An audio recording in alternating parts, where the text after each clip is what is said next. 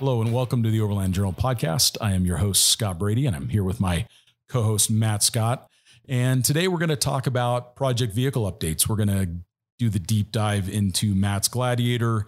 We've got a new project vehicle, a Lexus GX470. We're going to talk a little bit about our Mercedes G-Class, Matt's Mercedes G-Class.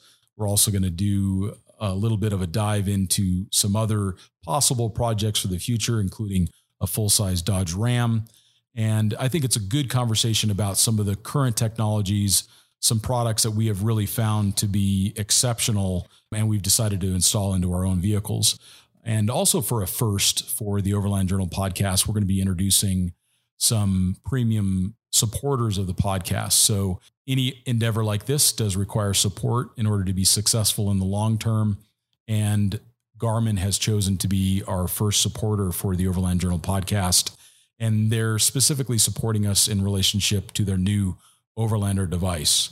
And it allows you to roam the unknown with Overlander. It's a rugged all-terrain navigation device from Garmin. Overlander is a bright 7-inch color touchscreen with topography and spoken turn-by-turn directions for street maps so that you can easily navigate on and off-road throughout North and South America. It comes preloaded with iOverlander POIs. That's something that I've used personally out in the field and found to be very helpful, and the ultimate public campgrounds as well. So you don't need cell coverage en route to find a campsite or your next destination. Overlander is a tough device. It's built to withstand dust, vibration, and extreme temperatures. So a big thanks again to Garmin for the support of this podcast. And let's get right to it. And we're gonna talk about something a little different today. We're going to talk about trucks. We're going to talk about trucks. I guess SUVs, because some of them aren't technically trucks. Some of them have a cab on the back based on trucks. But we're going to talk about that kind of stuff because we have some really cool projects going on, both Scott and I. We get a lot of feedback, through Instagram that you guys are really interested in things that we're doing. So I thought that, we would just have a trucky podcast because we're all stuck at home. We're running out of travel stuff to talk about. And exactly. Scott's got this awesome GX project, GX460. What year is that? So it's a 2007. And I think it was because I had the G-Wagon for so long. Yeah. I just never wanted to get another car, but I realized that it's my job to actually build trucks and talk about them and try out new products. So I picked up this GX actually in 2018. And then it just sat there because I was traveling. Yeah. And now that I'm not traveling, it's getting modified. So I think they're cool. For those of you that don't know, the Lexus GX 470, sorry, there's a 460 and a 470, but the 470 was based on the Prado 120, which was sold globally. So the cool thing is that this is a global platform. And some people may look at this as a negative, but I don't know why, but we got all the luxury stuff in it. So we got extra sound deadening. We got the whole Lexus leather treatment. We got some more body cladding. But at its core, it is the same vehicle, albeit with a V8 instead of a underpowered diesel engine that everybody else gets. Exactly. In fact, it was a trip that I did to Tasmania where I drove around the entire trip from the ferry crossing and doing the Balfour track. And I mean, really challenging terrain, very remote terrain in Tasmania. I did it all in this Prado. And by the end of it, because so much of that Prado is shared with the Lexus GX, I thought that's the next car. Yeah. Because it gives me this durable drivetrain. It gives me this level of reliability. And then it also gives me the 4.7 V8, which is one of the best motors that Toyota has brought into the United States. And because the GX has become so popular as an overland platform, the aftermarket has responded in spades. So we've got so many options. And they share, the Forerunner from the same era is also essentially a Prado FJ 120, FJ Cruiser. Yep. So as far as suspension, and I want to say you put the Old Man Emu ARB BP51s on. I did. And the main reason why I did that is that I have tested the product before on other vehicles, but I've not had it any length of time myself. There's so many good suspension companies out there, but one of the things that I liked about the BP51s is they used a lot more rubber bushings than Heim joints. So you end up with a lot less noise, a lot better long-term durability. I like the fact that you can adjust the rebound and compression dampening in it. It is a little bit of a challenge to make that adjustment on the vehicle. So you got to use a special tool to do that. It's not a knob. It actually requires a special tool to make that adjustment.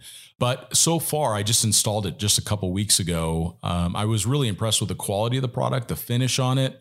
It looks like it's going to be durable. And of course, it's made for Australian roads, so it should be pretty robust. Yeah, I think they've definitely done a good job with that suspension. I know initially there were a few kind of complaints, issues with it, and it's ARB. They fixed all of that. They did. I mean, this was their first, I don't want to call it a racing shock, but there's definitely some pretty advanced, valving technology. There's very, very few rebound and compression adjustable shocks. Most adjustable, and I'm doing the air quotes shot, with my fingers, they're compression adjustable, yeah. which is probably the capability of most people to just turn a knob. Okay. It feels better. It feels not better. The rebound just, I don't know. I like the rebound adjustment. So for those that are listening, one of the reasons why we do want to focus a lot on rebound is it helps us control how the vehicle reacts after an input. So you have an event and people tend to overdo compression damping, which then slows the ability for the suspension to take the input from the event. But why you want rebound is after this big event has happened, you hit a G out or you have a big rock in the road or whatever. It's how the shock controls the weight of the vehicle and that mass and motion after the input, which is why rebound is so important. So I actually like to go relatively light on compression and heavier on rebound, which is why it's nice for me to be able to have that adjustability. And I do like the fact that I have additional fluid volume with it. So it has a remote reservoir. So I've got quite a bit of fluid capacity. So long distances of corrugated roads, the shock temperatures are going to stay really light. And then they look super durable, really bomber. Yeah, they seem like a good product. And then you did AEV's new Toyota 6-lug wheels, I want to say too, the Crestone. Yeah, that's it. So I've always been a huge fan of AEV for a lot of reasons, mostly because of the quality of the products that they produce. But recently they made some of their wheels available for other bolt patterns. So you can, if you've got a 6 on 5.5, which could be a Nissan, many of the Nissan products, most of the Toyota products. So 4Runner, FJ Cruiser, GX, Tacoma, you can fit these new Crestone wheels. And this is what makes them really unique is that it is a DOT legal beadlock. So you can get either the faux beadlock ring just for aesthetics, or you can actually put the bead outside of the inner wheel diameter and then capture it with a proper beadlock ring, which is what I did. And you think, why would you need beadlocks on a GX? And one of the things that I've learned in my travels is the benefit of extremely low air pressures. So I like the fact that if I do get into deep snow, I've had times when I've been crossing over mountain ranges and ended up in feet deep snow. So I can go down to that 1.5 PSI, 2 PSI if I need to get through that. I mean, you're not in an Arctic truck here, Scott. I know, but it feels like it, right?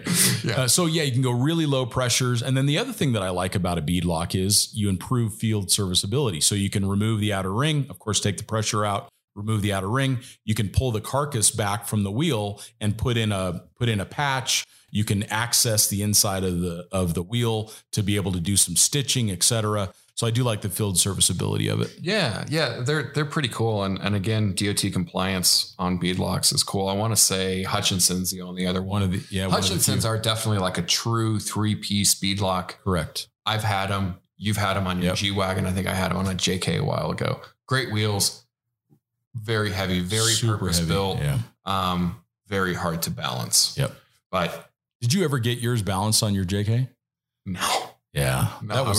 But I was also like super broke at that point and probably couldn't afford to take it in for the $100 because I spent all of my money on wheels, as everybody does in their early 20s. I don't know. But what else is going on with the GX? So I'm trying to keep the vehicle as light as possible. Another thing I like about the GX is because it's a 7-passenger, it actually has a proper payload. So it's 1,500 pound payload and air suspension. So one of the things that I wanted to do was try to keep the air suspension. So Matt and I are actually working on some ideas around keeping the air suspension. Now it's the BP51 shocks, but in the rear, there's air. Instead of coil springs, there's air springs. So I want to try to keep the air springs. And the thing I like about that is when I'm not traveling and the vehicle's lightly loaded, I have good ride quality. Yeah. If I'm loaded up for a trip, I still have a good ride quality. So. Yeah. And, you know, I think that a lot of people have had bad experiences with airbags. And honestly, that's all pretty much because of Land Rover. But you got to realize Land Rover's at the forefront of this technology for, you know, automotive passenger car use. You know, Firestone has been making airbags for, you know, semi trucks for ever. You know, those things are very, very durable. And I think as Americans start to do more dual purpose vehicles where they're driving it to work, they have the kids, they want it to be a nice car, they're spending money on these things. It gives a certain amount of duality to the vehicle. And I think that that's really nice. It significantly improves ride quality. And when you're doing long distance driving, in my mind, that's worth it. Yeah. And the fact that I can fully load it up, or if I want to pull a sailboat or what, I can tow things with it and it'll auto level, which adds a lot to the safety. And then the nice thing is you can push a button if you're high centered, just slightly, you can push a button and raise the vehicle up another couple inches and hopefully get off the obstacle. I like the idea of air suspension. It'll be interesting to kind of see where you go with that. Yeah. You know, are you going to do a bumper or anything on this? I'm doing an ARB front bumper and a Warren winch, which is kind of my typical package that I do with that. This works. Yeah. Still trying to decide if I'm going to go with a roof rack. Possibly I'm going to put in the ARB link system just because I want to do a little more testing with that. I've never had any experience with there. Yeah. I do like the fact that it consolidates everything down to the one screen, but then of course you've consolidated everything down to one device. So if the device has a problem, how do you turn on your lights? How do you turn on your compressor? How do you activate your air locker? And I'm not saying that there is issues with that, but that is something that comes to mind is you've really put all your eggs in one basket. But that's also a huge advantage because now you don't have wires going everywhere and the interface. I always say the number one risk to an Overland vehicle is aftermarket wiring. Yeah. Like I have seen so many, specifically Jeeps for some reason, I think because they have a very small engine compartment where wires are running over wires and it just doesn't go anywhere good. Yeah, we've seen a lot of them burn down in recent years. You know, so. I think the cool thing with the GX project is that this is something, I mean, you can find one of these for under $10,000 Correct. Now, granted, I mean, Scott, you're doing premium stuff on it, but I think the cool thing is, you know, for $20,000, you're going to have a very premium vehicle. You're going to have something that's really comfortable. You're going to have, you know, you're going to have more power than, pretty much any new vehicle of consideration, more power than a Gladiator, Wrangler, 4Runner. Yeah, that motor was kind of a sweet spot. So this is the newer variable valve timing model. So it's 275 horsepower and, you know, over 300 foot-pounds of torque. And the torque, that's nice. Yeah. I mean, a lot of these motors these days for fuel economy make their power quite high up in the range. Yeah. But yeah, it'll be interesting to follow along with. Yeah, that. I'm excited. It's good for me to try something new. I totally got into a rut just driving my G-Wagon every day, and it's easy to do that. Yeah, it's kind of like a really nice firm handshake. It just works. Comfortable. It just it works. Oddly comfortable. Yeah. But so then what's going on with your Gladiator? You know, I guess I've done a bunch to the Gladiator since I've really, really last talked about it. You know, I'm still kind of chasing suspension not problems, I should say, but, you know, it's not where you want it. I started with, it's not where I wanted it. And I started with the factory Mopar lift kit because I probably have one of the first 100 VINs of Gladiators. Mine was really, really early, and that's all that was available. And, you know, being also in the industry side, I knew that that's all that was going to be available for a while. So I put that kit in there, and I'm still running the springs. I still haven't found a suitable spring. Like I definitely need a higher rate in the back, but I'm definitely starting to look at the idea of airbags because when I run around town in that car, it can be comfortable, and it is a very comfortable vehicle. But when I'm loaded up and we're spending a month, camping in the middle of nowhere, it would be nice to be able to throw a few pounds of pressure in those airbags. So you think you might replace the coil completely or put an airbag inside the coil? I don't know yet. Yeah. I think what I'm kind of leaning towards is I'm leaning towards just doing everything with Icon, because they have this variable rate spring. They can do all of the caster correction. I think that's probably where I'm going to go. Yeah. They have some new cool stuff coming out, and they've always done a nice job. Yeah. I've run their stuff before, and it's worked pretty well. So we'll check that out. And right now I have some Kings on there, and they're fine. But I think it's just how the shock is tuned to those springs. I'll be honest. Yeah, I know that I can pull those things apart and I can valve them and whatever, but that's really hard to do right now. Like, we're in Prescott. That means getting the vehicle to somebody that knows how to valve Overland trucks, not race trucks. Sure. Which is pretty fine, where I can kind of sell all that kit and just buy the Icon stuff, and it's ready to go. It's ready to go, and it's done. Yeah, there's so many elements that come into the tuning of compression, rebound, spring rate, and then the frequency rates, roll center, all of that. And that's where the OEMs, because they have access to all that data and they do all the testing, they tend to get those spring rates just right. Yep. But then once you load it up, then now you're outside of that. Yeah, your cards are off. I mean, this thing's been modified so much. It's tough. Yeah. And that's another reason why I kind of like the airbags. Cause they're nice. Yeah. I guess where I have concerns is that vehicle was never meant to have airbags. Right. But I mean, they've been doing these things forever, especially aftermarket, kind of load bearing stuff. But yeah, we'll wait and kind of see for some good kits to come out on that. I think initially I kind of rushed into what was available, and I bought the best that was available. And I do think because of that, buying Kings, I'll be able to sell those shocks for nearly what I paid for them, because there's at this point, I mean, before COVID, there was, a 2-month wait for them. So I think that's the other benefit of buying really quality kit is if you're not happy with it for whatever reason, or you want to move to something different, you can always kind of sell that. And that's, I know people will kind of be like, oh man, this guy spends a lot of money on stuff, but I think that I just spend my money in the smart way. It's just never a total write-off, I guess. So I think most of my modifications on the Gladiator have come from the AT Summit that I have on the back. I'm going to convert the entire electrical system to all Red Arc gear. I had some other stuff in there that I was testing actually to import, and it just didn't meet my standards. So we're not going to do that. I'm just going to go with Red Arc. Tried and true. And the stuff works. I have their manager system, and I kind of working on wiring for that. Right now, what I'm doing now is I'm redoing the wiring. I redid all the wiring in the camper, made harnesses for this Red Arc kit.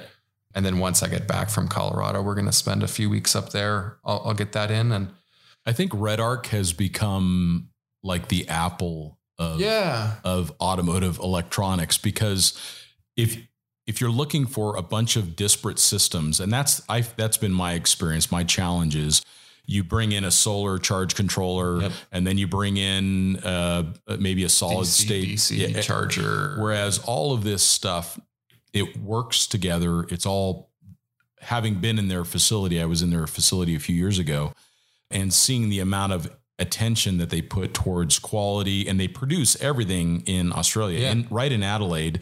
It's really impressive to see. And they've got solar panels all on the roof and the Tesla power walls. And it's a really amazing facility. It's really cool. And it makes me recognize that when you're looking at integrating electronics in with your vehicle, you're probably better off going with something where everything talks and everything is designed to work together, and you can end up with a fully integrated system. My next step beyond that, currently, this system is sitting somewhere in either customs or on a boat or somewhere between Australia and the United States. I should have the first Red Arc Red Vision system that I'm pretty excited for. That allows you to, it's so comprehensive. And again, with Red Arc, it's all meant for 4-wheel driving. It's all meant for overlanding.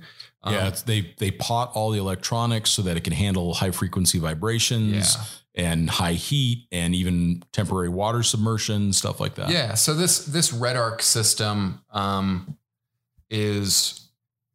it will control everything. You know, we're going to add some, I think I'm going to do these like rigid lights on the outside of the camper. Just, you know, as you know, we're huge Greyhound people. So when we're in the middle of nowhere, we want to take the dog out at night. It's just nice to, okay, let's just flood this scene in light. So it's late. I want to go to bed. But this system is computerized and has all of these inputs. It's kind of like an S-Pod or a Switch Pro or the ARB Link system, but really meant for more of a camper installation. So you can control lights. You can see the temperature of your refrigerator. You can see how much solar is coming in, how much is coming in from your DC charger. So cool. I can control fans. I can control everything, and it's all in one system. It'll really clean up all the wiring on the vehicle. Cause right now, like most of us, I'm using like a Blue Sea fuse block. Yeah. Which is fine. It works. That's great. I'm just curious to see where the industry is going. I think if it's not us that tests this stuff, talks about it, we got to test it. Yeah. So it'll be interesting to check that stuff out. You know, I got the Red Arc Manager 30, which is the DC voltage cutoff, solar charger, AC mains charging. I mean, it's a lot of things all in one.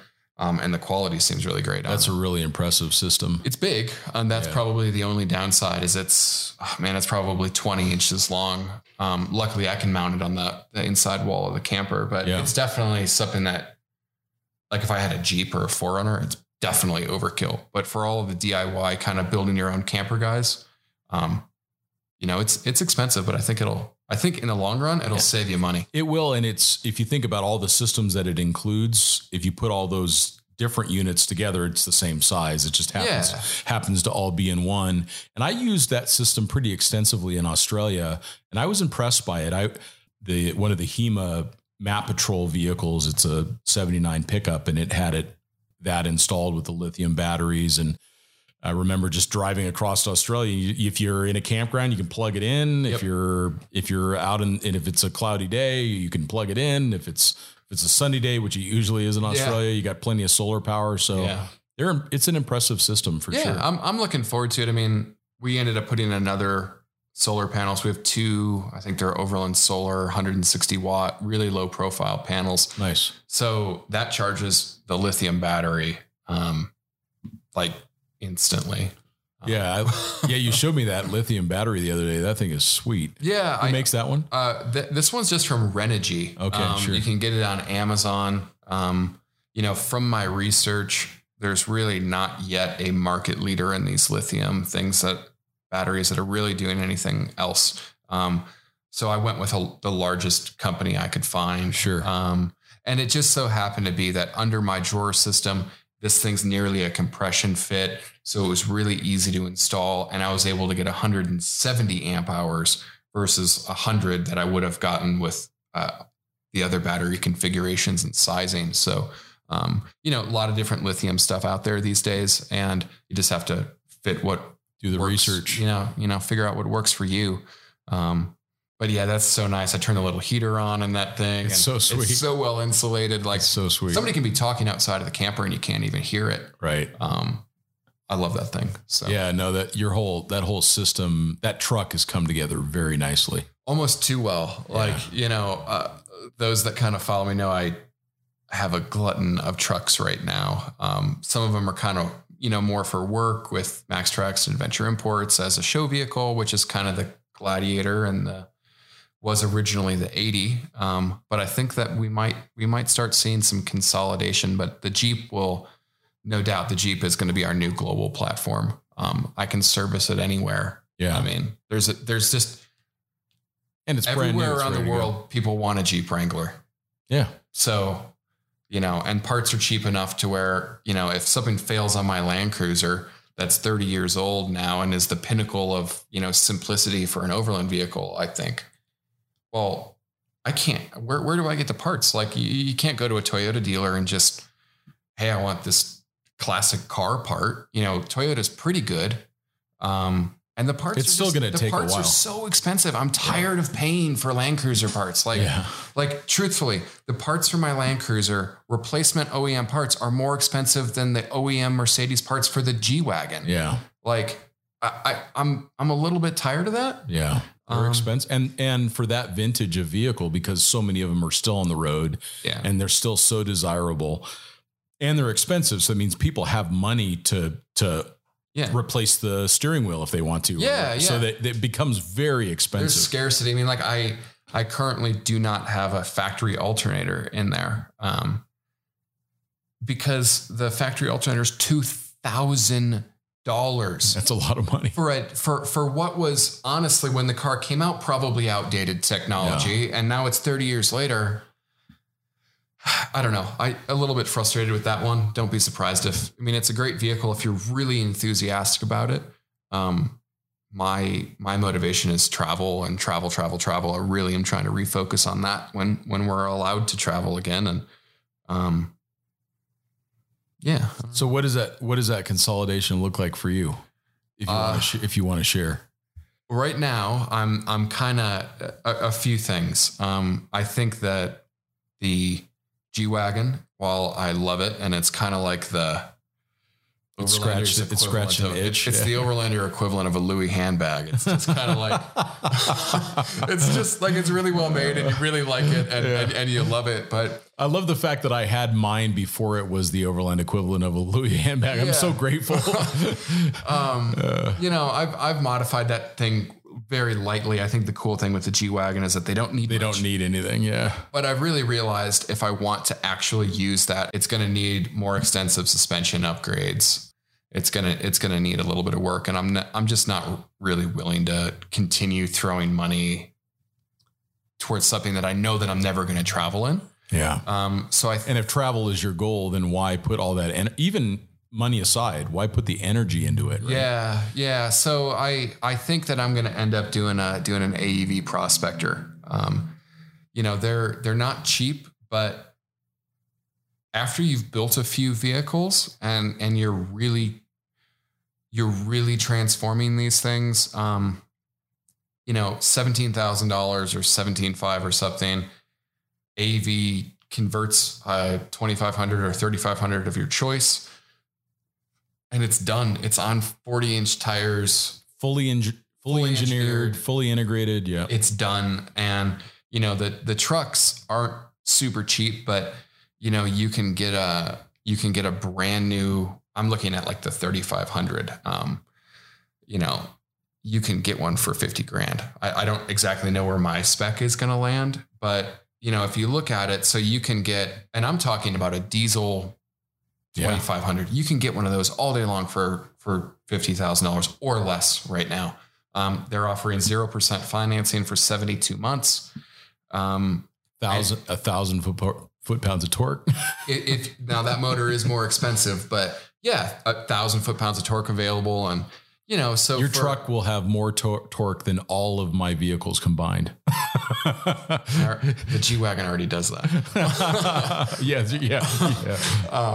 No, but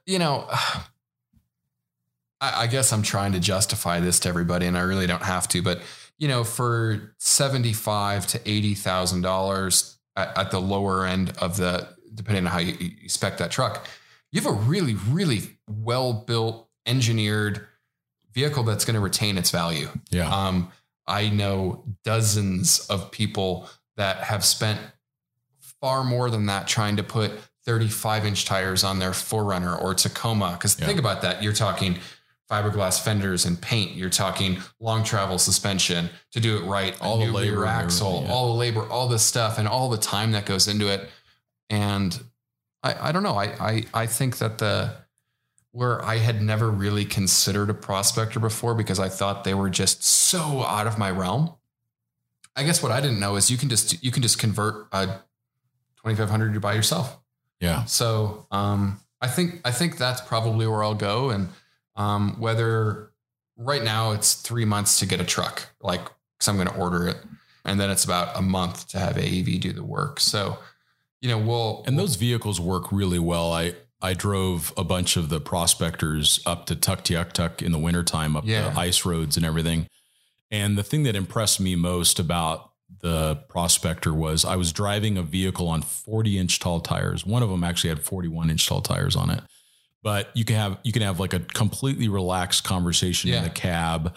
You know, the steering wheel is heated, the seats are heated, the engines are so drivable, and they have so much power when you need it. But then you can also just be idling down the freeway at 1800 RPMs and getting much better gas mileage than I get with my G-Wagon or even with the GX. You're going to get better gas mileage. You know, and the trips that we're looking at doing, you know, we were supposed to be in Alaska now. You know, we were going to do Tuktoyaktuk. We were going to do Dead Horse. You know, we wanted to really spend a few months up there. And, you know, I do have to say I haven't really made a choice, but, you know, I'm looking at this Gladiator and I'm like, in what way does the Gladiator become that global vehicle for me where that's what would make sense overseas to travel in? And, but we don't even know what that trip is yet. Does it actually make sense to just have one vehicle? And I think that's where the Prospector is so cool, because a 6.5 foot bed crew cab, which is the most common configuration of all full size trucks. I parked one next to my Gladiator at the dealer the other day, and I'd lined up the rear axle. And granted, I kind of knew this going into it, but I lined up the center of the rear axle, and it was, you know, dead on in the back as far as, you know, where the bumper was. Obviously my departure angle's better because I'm on 37s and lifted and stuff. But then I looked at the front end, and it's maybe 8 or 10 inches shorter. The Gladiator is. Now the Gladiator it's lighter. It drives easier. I mean, it weighs slightly narrower, but once you put 37s on it and you space those tires out, I guess that's a wash because you're going to do the same thing in Prospector. But I have to say, like, maybe I just go down to one vehicle and really just focus on travel. That sounds like a good plan. I really like it. Spend less, you know, everybody is very proud of built, not bought. Well, bought, not built allows me to spend more time on the trail. And everybody gets now. Some people enjoy building their vehicles. I mean, I do. I was just geeking out on my Gladiator. Right? It's an erector set for adults. But yeah, I don't know. And then you recently finished up a KTM 950, which is, I think, one of the greatest adventure motorcycles of all time. I love it. I mean, it was a machine that was built for Dakar. I want to say Fabrizio Maioni. I'm likely butchering his name, but early 2000s. I mean, he was winning Dakar on this bike. The cool thing is that bike isn't that different than the production model. Yeah. Same engine. You know, they obviously made it's Dakar. They're the world's best riders. The suspension that they want is not the suspension that Scott wants or I want, or, you know, someone else wants. But I love the shape of these things. This was the motorcycle that I always looked at as a kid. Yeah. You know, and I'm like, I think I was, you know, I'm young. I think I was 13 when these things came out. Sure. And I looked at the newer options, the 1190 or the 1290 KTM, the BMW stuff, and they had less suspension travel. You know, they had more horsepower. Not much more. But not much more.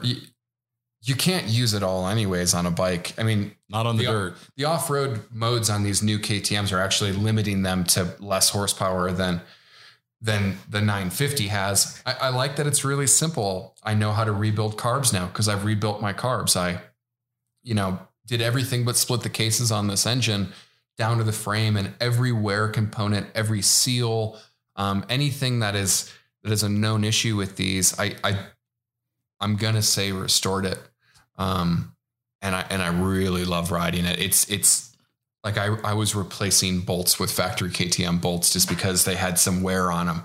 But the cool thing is this was a project that was great for me, and it cost me way less than a roof tent to completely refurbish this motorcycle. And now I actually know what I'm doing. You can fix it in the field. Yeah, exactly. So, you know, I like it. And I paid $3,800 for this motorcycle. Yeah. So. I have a similar love for that bike. Obviously, it was my first motorcycle, was a KTM 950.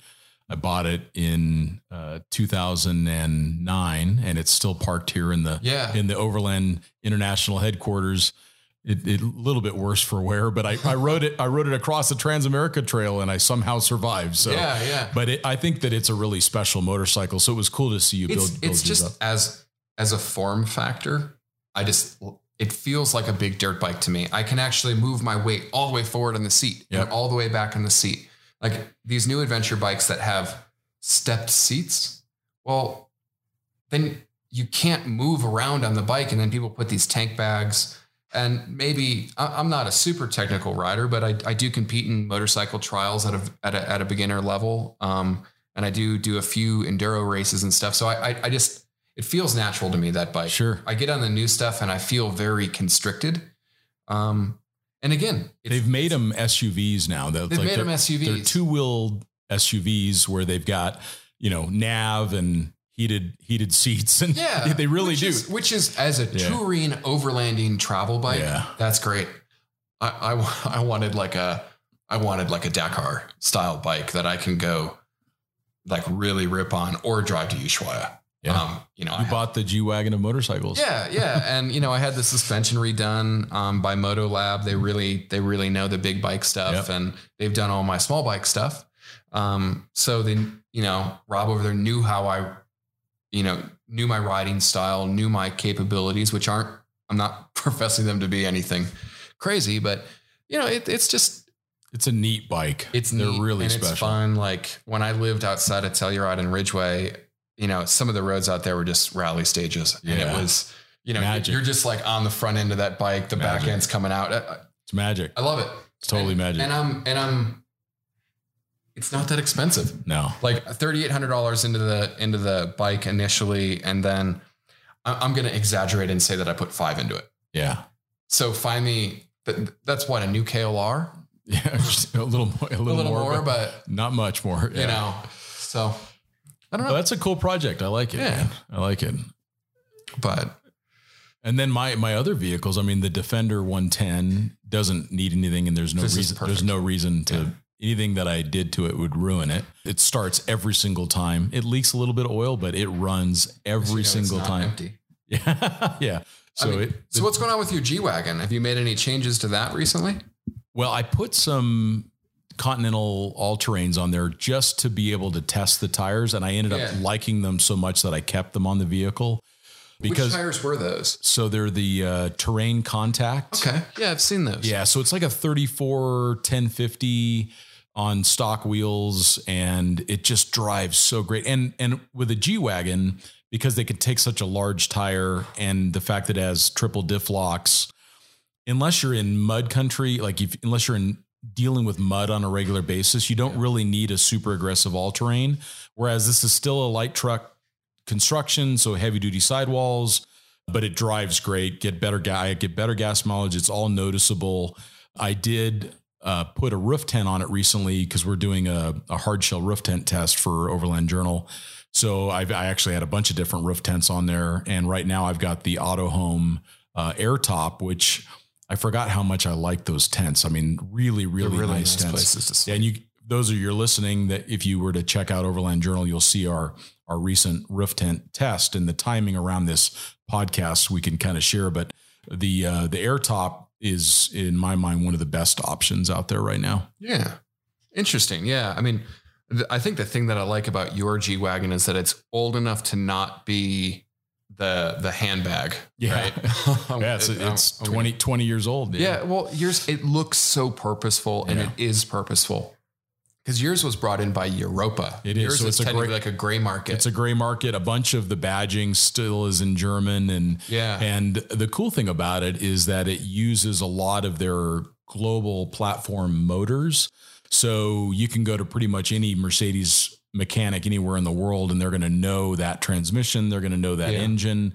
It doesn't have, it has a single computer in the whole vehicle, which is for the ECU. So it's very mechanical, which I like. And it's the reason why the vehicle has been so reliable for me. And you had you kind of had that refurbished. So you had the transmission and the engine, new pistons and everything. I put in a brand new factory motor. So it had a Brabus long block that I I managed to put the one of the pistons through the side of. I don't know what happened. Something let loose on one of the connecting rods, and because I was just going down the freeway, maybe 3,500 RPMs, and it all let loose. But so it's maybe making 260 horsepower, which is not a lot in that car. It's very heavy, so it's slow. But I don't mind that. I think for me, a governor is a good idea. Yeah. I mean, mine, on the other hand, has the 4-liter bi-turbo, and I've put the Rentec chip on it. So I think it's like 525 horsepower. That's insane. Twice the horsepower. 8 squillion foot-pounds of torque. Yeah. And I think the cool thing with the G-Wagon is that you can feel what that car is doing more than, let's say, a modern car, because the chassis is from the 70s. It is. The body, a lot of the stampings are the same stampings they've been using since the 70s. That's right. When it was the 460 and then the 461, and now we're on the 463. I'm sure there's a G-Wagon guy out there that'll correct me on this, but for the most part, all of those components are very similar. To a degree, very interchangeable. But I can feel, it feels like a dragster when I take off. Like it's like thinking, building boost, getting 8 billion pounds of mass rolling, and then it takes off. And I swear it's like a dragster. Those tires are like twisting. Yeah. The sidewalls, you can see them buckling. Yeah. It's actually, mine doesn't do any of that stuff. Yeah.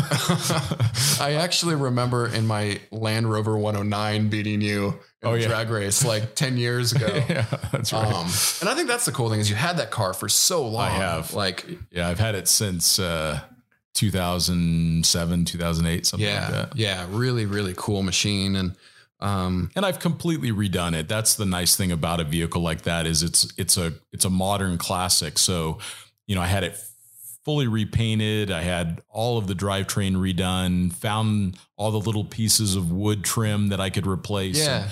And it's got a front runner drawer system. It's got some really nice Fox shocks. It has a come up winch on the front on a G-Wagon accessories mount. I went with a factory toe pin front bumper. That's it. It literally has very few modifications because it just doesn't need it. Yeah. I think overdoing those vehicles completely ruins them. I think so too. I went to 33s on mine. The newer G-Wagons have a little bit more advanced, ABS traction control system. So I didn't really want to mess with that. With this 33-inch tire size, I was able to there was kind of a size preloaded into the computer that was very similar. But much, much higher than that, you really start looking at portals and that kind of stuff on the new ones. But I can't do a bumper. I guess I can. Yeah. I have the 2 intercoolers up front. I don't have the G63 ones that stick way down. It actually is the same bumper that like the G350D or the Diesel Professional gets, because those do have intercoolers. But yeah, it's G-Wagons are so fascinating. Like it's the only car, like you start to get into them, and it took me 6 months to really, really totally figure out the level of craftsmanship with that car. The body is, I want to say it has 2 coatings before it's painted for rust resistance. It's galvanized or e-coated or something. But the thing that blew my mind was seeing all of the hardware is like galvanized or e-coated. But then they'll use like a copper-based anti-seize. Like almost every bolt on that thing has anti-seize. Like how German is that? But that means some dude who's hand built in Austria by Magna Steyr is actually like putting that on there and then getting that bolt in, and then that's why they cost as much as they do. The body underneath is all hand sealed, so you don't get noise, you don't get fumes that come up. It's just a fascinating car. They're really unusual, and the fact that they have been used so much around the world by militaries and NGOs and everything else, and the fact that so many countries have Mercedes dealerships. Other than Toyota, Mercedes is the most prolific for dealerships. So if I wanted to always have this car ready to go, so tomorrow if I needed to leave and start driving to Chile, I know I could get the vehicle serviced along the way. It took me, I guess I've owned my G-Wagon since September. I really just appreciate how it's made. Like I like things that will last a very long time. Like the G-Wagon is very well made.